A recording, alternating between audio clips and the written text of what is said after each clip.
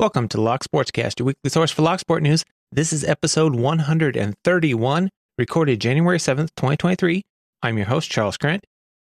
And in today's episode, Locky Award nominations are open. 2023 lockpicking charity raffle has started. Bike lock security. Trucker accused of killing locksmith. Tips for a new locksmith. The greatest 3D printed lock ever created. Criminals, events, meetups, sales, giveaways, and more.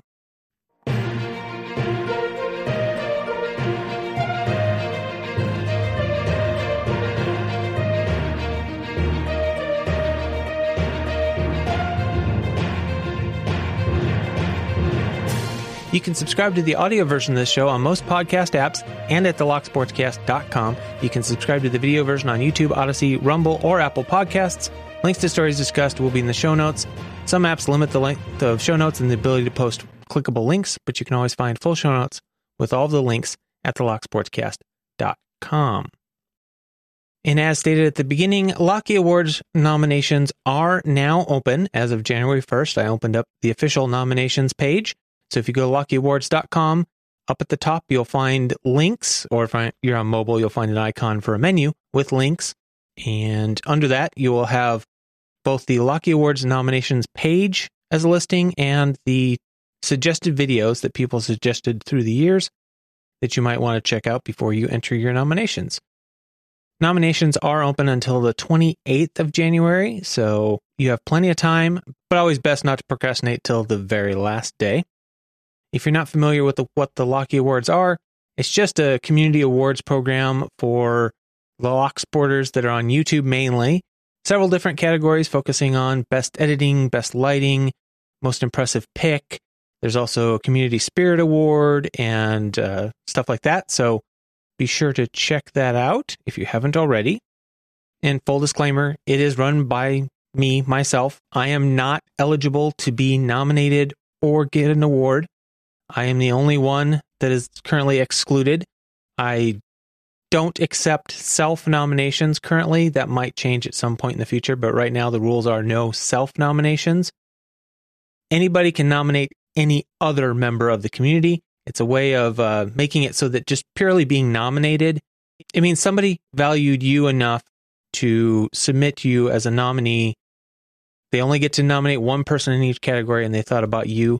So just being nominated itself is an honor. Last year and this year, there are not any trophies or prizes. It's just for bragging rights.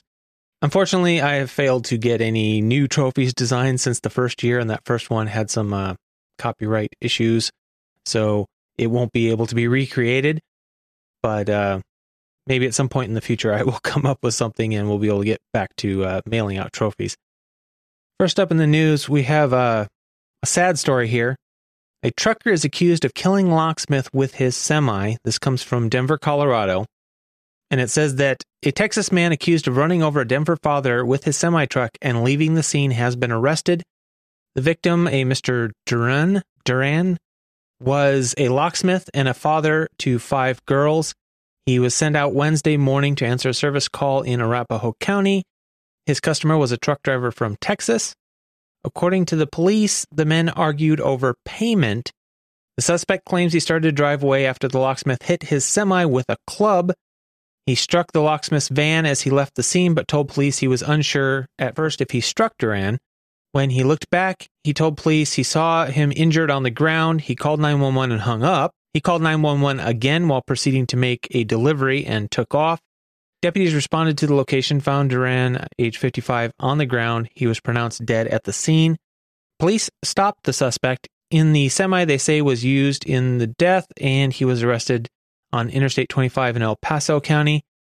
Investigators arrested the suspect on suspicion of vehicular homicide. He was being held in the Arapahoe County Detention Facility on a $100,000 bond, but was allowed to return home to his family in Texas, according to a judge's ruling. The DA had requested a GPS monitor be put on before his release, but the judge did not honor that request. The victim's daughter said, "It's his word against my father's word, and unfortunately, my dad is not here to defend himself." From that statement and what was said earlier, I'm guessing he's trying to play some driving away was a self-defense thing because the locksmith started the physical altercation. and that hitting him was an accident. Maybe some video footage will come out to clear that up, but that appears to be, from my reading of this, what is currently transpiring. Question is, will the suspect come back from Texas to face charges? And this tweet on Twitter here by Hacker Fantastic that said 342 million views of Flipper Zero content on TikTok and millions more on YouTube. Apparently, it can be used to change prices on gas pumps. This is going to end in tears when someone gets arrested. And I think this is a good post to point out that just like lockpicks, just like hacking on a computer, if you use this for illegal purposes in any fashion, you could end up ruining the rest of your life, becoming a felon. It doesn't take much of a screw up, much of a error in judgment to end up a felon when you are messing with stuff like this. So please don't go out there and use your Flipper Zero to hack into anything that you don't have explicit permission to try and hack or that you don't already own. And you have to kind of think of it like you do with your lockpicks. You don't pick other people's locks unless you have explicit permission to do so. You don't use your Flipper Zero to hack other people's electronics unless you have explicit permission to do so. That's your public service announcement for this week. Moving on to community news, the 2023 Lockpicking Charity Raffle run by Lockpickers United has kicked off, and it was announced in posts on Discord and I believe Reddit as well. The Discord post read, "Welcome to the 2023 Lockpicking Charity Raffle. Once again, the community has come together to create some truly awesome prize pots, and I hope that extends to us getting some truly awesome donation numbers. The goal this year is to blast past $50,000. It says, first off, big thanks to the people who have helped with the pre-raffle organization and infrastructure this year. Logan is on Discord, PandaFrog, Nazwick, and Correct Jeans. And an extra big thanks as well to the 58 prize contributors who made it possible for us to have 59 prizes this year. Entries will be accepted through January 31st. The primary prize drawing will happen via live stream on February 1st. Rules are similar to years past with one quick change, it looks like. So it says each US dollar equivalent donated counts as one ticket in the drawing. The charity you are donating to must be approved by the moderation team. Should your preferred charity not be on the list in the linked Google Doc or entry form, do not hesitate to contact the moderation team to discuss your preferred charity. The list will be updated as more are approved. Members of the raffle team with access to internal info about donations are not allowed to participate. This is done to ensure that the process remains fair. Due to feedback from last year's raffle, an individual will only be able to keep a maximum prize limit of 3. We love it when people donate big, but we also want to make sure that the field does not get swept by a small number of individuals. How this prize limit will work: anyone can put as many tickets on as many different pots as they want. The drawing will occur as normal with no changes. Anyone who wins a number of pots above the limit will need to choose which ones they would like to keep. All of the unkept pots will be placed back into circulation and redrawn in a second stream that will occur on Saturday, February 4th. Anyone who goes above the pot limit during the secondary stream will have until the end of the stream to specify what they would like to put back into circulation, or the last pots they won will be redrawn by default.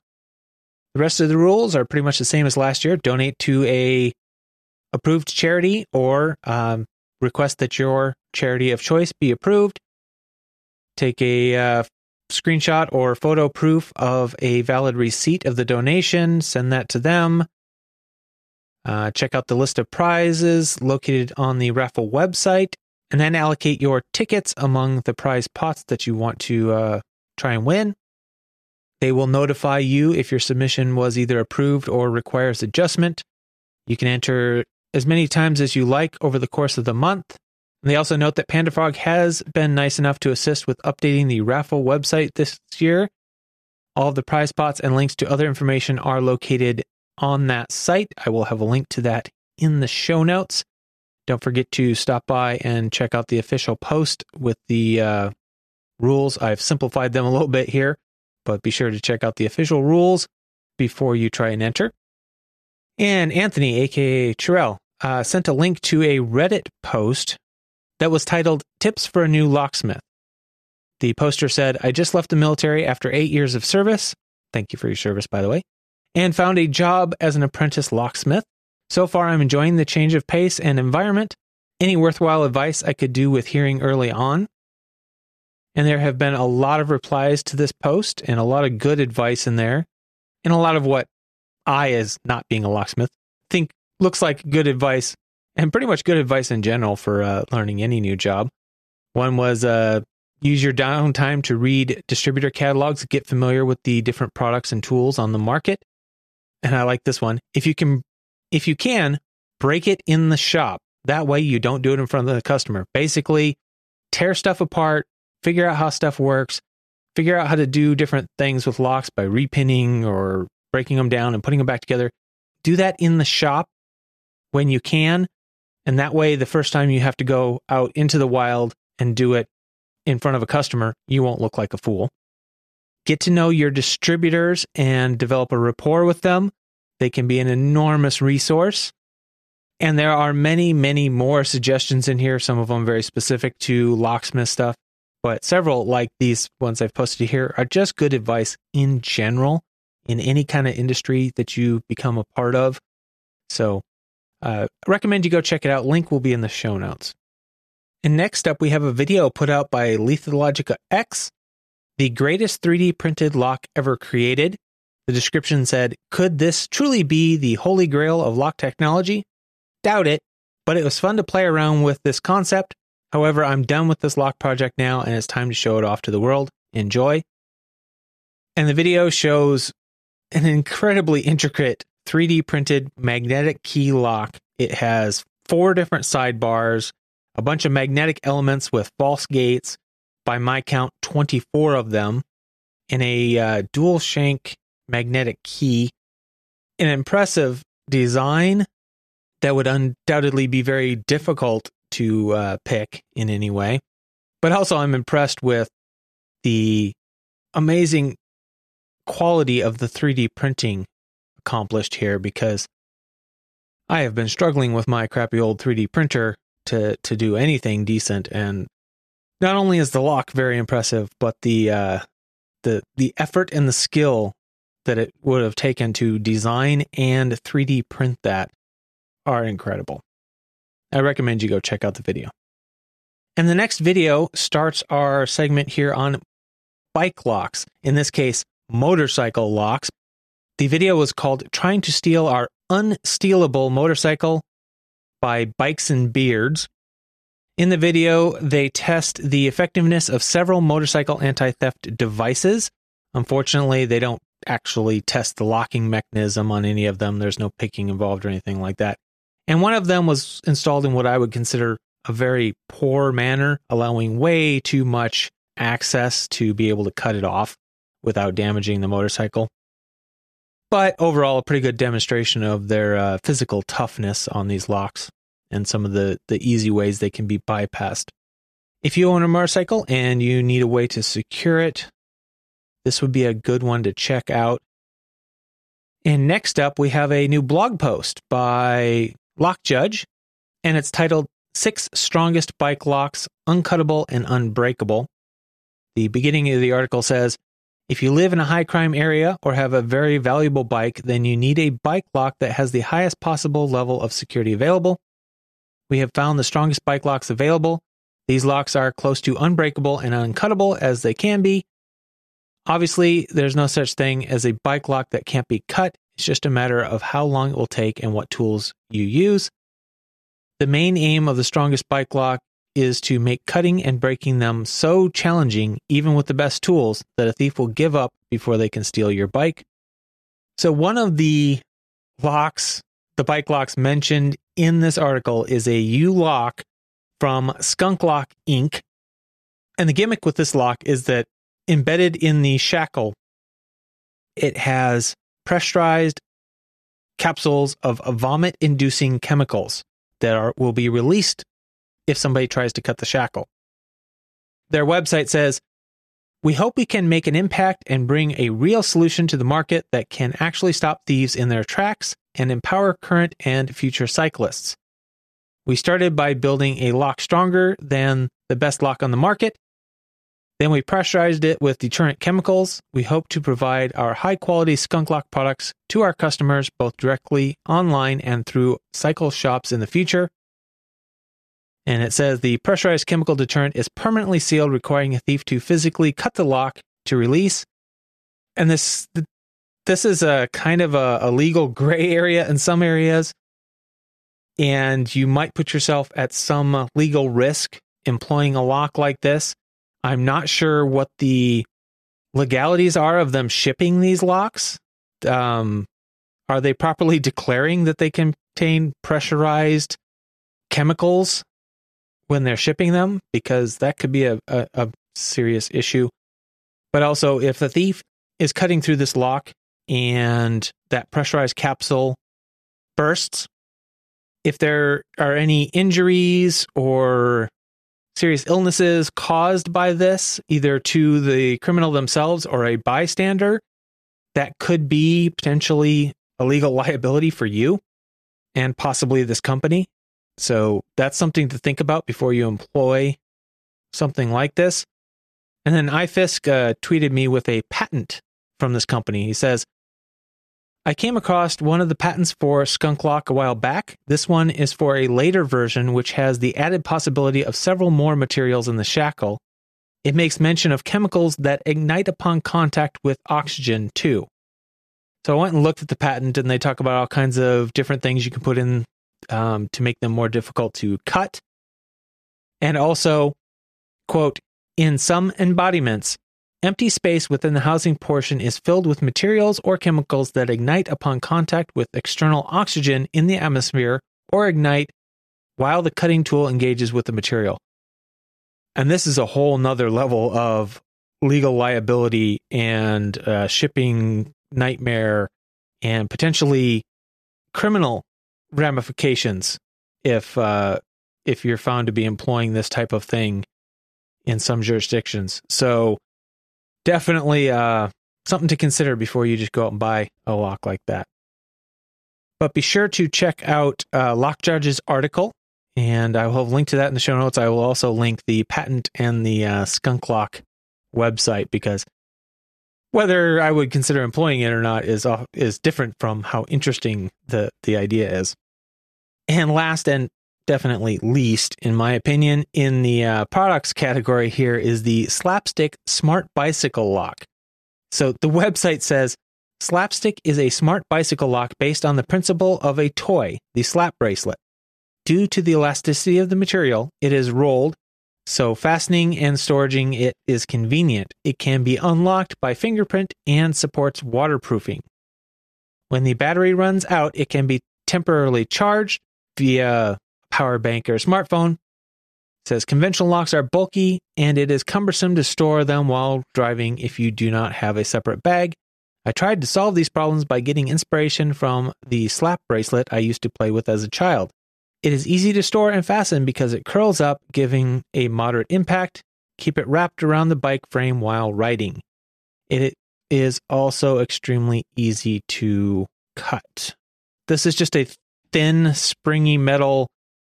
It says zinc alloy, carbon fiber, HPPE fiber, and a silicone coating with a very simple and not very strong fingerprint activated locking mechanism.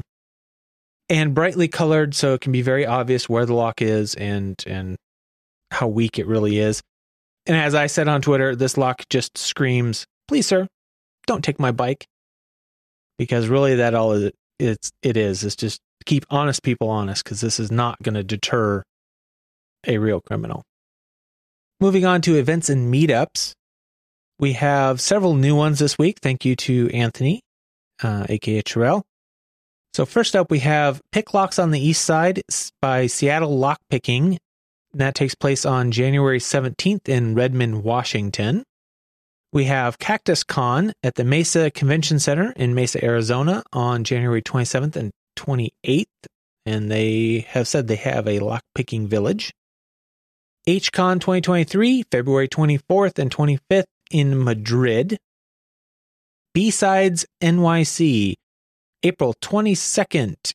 We'll have a lockpicking village there in New York City. ClackyCon, May 5th through the 7th in Durham, North Carolina. Circle City Con, June 23rd through the 25th in Indianapolis. And Lockfest EU in Czech Republic on September 23rd and 24th. And last, we have the MLA Expo, 20th through the 22nd of October, and that will take place at the International Center in Telford. So I don't have any new Lockpickers United belts to announce this week, but Norland did share the current belt counts on the Discord, so we can go through those right now. On the Reddit, there are a total of 6,134 participants. 1,012 of those will be white belts, 1,664 yellow, 2,138 orange, 746 green, 248 blue, 115 purple, 67 brown, 47 red, and 97 black belts now. On the Discord, and remember there's some overlap here, not completely, but some overlap between the two.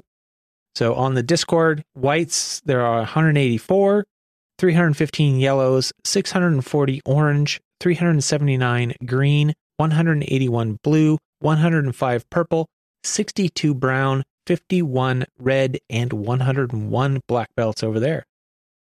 If you are not already familiar with the Lockpickers United belt system, there are links in the show notes to the official rules and some videos and websites that explain what the system is, why it's fun, and how it will help you progress and how to get started. So be sure to check those out.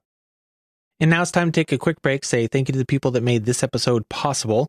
We'll start with the financial supporters. We have Medler, Pandafrog, Michael Gilchrist, Starrylock, Williams Brain, Dave to be Deciphered, Lee Bonds Locksport Journey, Pat from Uncensored Tactical, 3 Raccoons and a Coat, Anthony, a.k.a. Terrell, Dr. Hogmaster, Clayton Howard, a.k.a. Cooltoon, Mog, John Locke, Rat Yoke, Mr. Picker, Cranky Lockpicker, JHP Picking, Barebones Lockpicking, Deadbolt Cafe, NWA Lockpicker, Snake, Paracentric, and John R.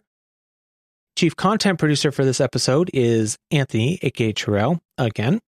The other content producers are Barebones Lockpicking, Correct Jeans, Hazardous Manufacturing, iFisk, Jeff Moss, Joshua Gonzalez, Lady Locks, Norland, Oak City Locksport, The Lockpicker 1969, and Tony Varelli. Thank you to all of you for your support. It is very, very much appreciated. And this show is only possible because of all of that support from the community. So if you value this podcast, please help support it and help me keep it going by sending me your news, links, events, giveaway information, anything you have that you think the community would benefit from knowing. That is the number one most important thing you can do to help the show. There are many ways to send that information to me. You can simply tag me in posts on social media platforms that I am a part of. You can DM me on those platforms if it's available. You can email me at podcast@thelocksportscast.com, or you can join my Discord and post it in there. Other things you can do to help: share the podcast with your lockpicking friends. Leave a review, comment, thumbs up, whatever the platform you listen on allows. If you want to help financially, you can donate on PayPal, Patreon, or Subscribestar. You really don't get anything extra for it, but I do appreciate all those people that do choose to donate. If you support the show with a donation or information I use in the show, I will give you credit in the show and in the show notes, just like the people I mentioned earlier. If you have any cool stories about things that have happened to you or others because of locksport or being a locksmith, feel free to send those in. I would love to share them on the show. If you have feedback about the show, did I screw up and say something wrong? Is there something you'd like to have added? You can send it in to the email address I mentioned earlier, or go to thelocksportscast.com/contact. Let me know if you want it to be kept confidential or if you'd like it shared on the show. That's your choice. If you want it shared on the show, just remember to keep it reasonable length, polite, work, family safe, no politics, and not just drama. And now we'll move on to the criminals section. Now, normally this is lock-picking criminals I put in here, and none of these criminals specifically have anything to do with lock-picking, but they all have a common theme, and that common theme is bolt your safe down. Our first story was entitled Man Arrested for Stealing a Safe from Homeowner. This is out of North Carolina, I believe. It says an Onslow County man is arrested after stealing a safe from a person's home. The sheriff's office received a report in December that someone had a safe stolen from a home containing several pieces of antique jewelry. They say surveillance video showed the suspect entering the house several times in November. That person later returned to the home after being confronted by the homeowner and returned the safe. However, he was arrested on January 3rd and charged with felony larceny, felony safecracking, and felony possession of stolen goods. He was taken to the detention center and held on a $15,000 security bond. And there's no indication on this, what type of safe it was, how much time this person had in the home, if the safe was actually bolted down or not. But if you have something that is of really high value, you probably should have a safe that is expensive. It should be heavy. It should be bolted down securely or embedded in the concrete foundation, something that makes it very difficult to steal, make them try and break it in place. And it's a good idea to have a heavy-duty safe that is difficult to break into as well. Next up, we have a story from San Francisco. Castro merchants and police officials issue safety tips after spat of commercial burglaries. The article says that after multiple commercial burglaries in the Castro area, local merchant group leaders and the San Francisco PD have issued a list of safety information and tips.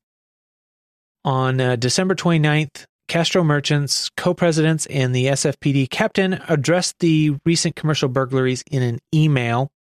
The email said there has been a disturbing increase in business burglaries recently in the Castro area, including 3 in the past 2 weeks. All the burglaries appear to be forced entries, and in all 3 incidents, the contents of the business's safes were stolen or the safes were taken. Last week, one of the Castro's bakeries had its storefront window smashed and the business burglarized for the second time in about a month. An Italian restaurant and historic bar were burglarized in recent weeks as well. And another restaurant owner reported that his business had been burglarized twice last month, first on December 14th and again on Christmas Day. First time they took $200 and the second time they took the server's tips, $2,000 from a safe plus alcohol and wine bottles. In response to those burglaries, he said he has installed a new alarm system.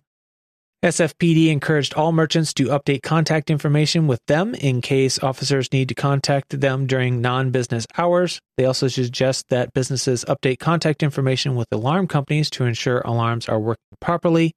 For businesses that don't have alarms already, they recommend installing them. Along with alarms, businesses are encouraged to install visible video cameras to both deter break-ins in the first place, but also to aid in any investigations.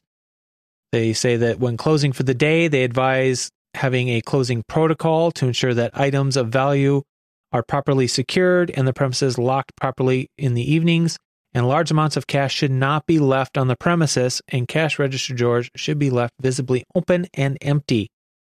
They also say that after closing for the day, they suggest keeping the storefront lit at night and speaking with their residential neighbors and sharing contact information is highly encouraged. So again, we come down to don't let them steal your safe in the first place. Keep it bolted down. Have a safe that is difficult to break into, and ideally do not store large amounts of cash in your business overnight if you can avoid it.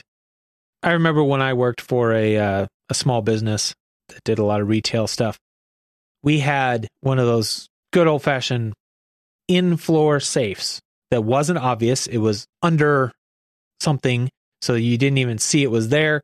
And then it was in-floor safe encased in the concrete foundation of the building. So they weren't going to run away with it. They were going to have a hard time finding it and getting into it if they didn't already know where it was. And that was only used as temporary storage for night drops before they went to the bank. And there were only, I think, 2 or 3 people in the entire business that knew the combination to that safe. We weren't allowed to know it. We were allowed to put the money in there, but somebody else opened it up. We put the money in, and that was it. The next story, also out of San Francisco, was entitled Man Arrested Accused of Breaking into 10 San Francisco Stores. It says that a San Francisco man was arrested on New Year's Eve and has been connected with 10 commercial burglaries in the city. He is accused of breaking into stores between November 13th and December 18th. The article lists the location, dates, and times of the burglaries he's been arrested for. What's interesting is that they coincide pretty well with the story we spoke about earlier. And while none of the listed properties are in the Castro area, they completely wrap around that Castro area. The Castro area is kind of a central location in this peninsula, and this person is accused of ones from the southwest, clear around the north of that Castro area, clear around to the southeast of that area. So kind of a horseshoe around the Castro area. Good possibility he was involved in some of those Castro burglaries himself. Anyway, says that the burglaries follow a similar pattern of the suspect forcing entry through the front of a business, causing damage. Once inside, the suspect stole cash from registers, safes, or ATMs, and various other items in the stores. And the SFPD said that the suspect drove away from the scene in a black sedan in many of those cases. Investigators identified the suspect, and while on patrol on New Year's Eve, officers recognized him and the sedan on the 200 block of Berry Street. Officers searched the vehicle. They found items believed to be connected with the burglaries mentioned in the article and the tools used to commit burglaries. He was arrested without any incident. He was booked into the San Francisco County Jail on 9 counts of second-degree burglary, arson of a structure, arson of property, possession of burglary tools, and receiving stolen property. Be interesting to see if any of the break-ins in the Castro district go down now that he's been apprehended. And obviously, it could be somebody else in the Castro district, and it could be that it's very likely that there are multiple thieves with very similar MOs operating in that area. Moving on to sales. First up, we have a Peterson's sale. It looks like this sale is on their hydrometer picks again. It says, spend more than $50 on any purchases, receive 35% off on our HD picks, and code will be in the show notes. That code expires January 11th. It says, we want to close these full shanked picks out, but on January 11th, the price of any of these picks left are increasing to $9 to bring them into the same price range as our plastic picks. So they're trying to get rid of those picks, but they're still going to mark them up. Interesting. Barebones Lockpicking has a new code for January 2023. This one is Alpama 10, ALPAMA 10. That code is valid until January 31st, 2023 at Barebones Lockpicking. If you're going to be ordering through Law Lock Tools, you might try the discount link provided by Review Guru on Twitter. I can provide you a link to his post in the show notes. If you're shopping over at 3dlocksport.com, you can get 10% off with the code LSCast10. Southord still has their cosmetically blemished lockpick tools and accessories page up, but it really only has 2 items on it at the moment. Mako Locks ever-present code by Mako will get you 15% off at checkout. And uklockpickers.co.uk has 10% off with their ever-present code GIFT. Moving on to giveaways, a couple of new ones here. The Lockpicker 1969 is having a New Year's giveaway celebrating 400 subscribers. That one will have a drawing on January 14th. You will have to click the link in the show notes and watch his video to find out the rules. And Lady Locks popped into my Discord and left a post that said, hey everyone, there's always a giveaway every week on picking time, but this week we've got some cool stuff to give away. Check us out on Sunday Live, follow the link and click the bell to be notified when we start. Everyone is welcome. And you'll be hearing this too late to get in on this particular week's Picking Time Live, but I recommend that you check it out and maybe plan to watch it in future weeks. I'm going to go ahead and probably leave this on here since it's an ongoing giveaway, since she says there's always a giveaway every week on Picking Time. I will leave it up like a lot of the other ever-present giveaways. One of which is CLK Supplies #LockBoss giveaway. That giveaway is always running every week. They have a lot of cool prizes because they are a locksmith supply company and have lots of good stuff to give away. So be sure to check that out. That brings us to the end of another week. Don't forget to head over to lockyeawards.net and check out the suggested videos and start thinking about who you want to nominate in this year's Locky Awards. All videos that were created and posted between January 1st, 2022 and December 31st, 2022 are eligible. Anything created before that or after that is not eligible. If it's after that, just start thinking about it for next year's Locky Awards. And if you're still listening, thank you very much. I appreciate all of you who listen, and especially those that listen to the entire episode.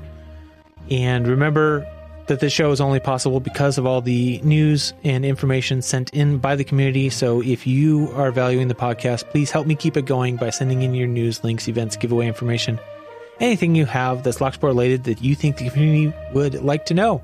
Send it to me at podcast@locksportscast.com and keep it legal.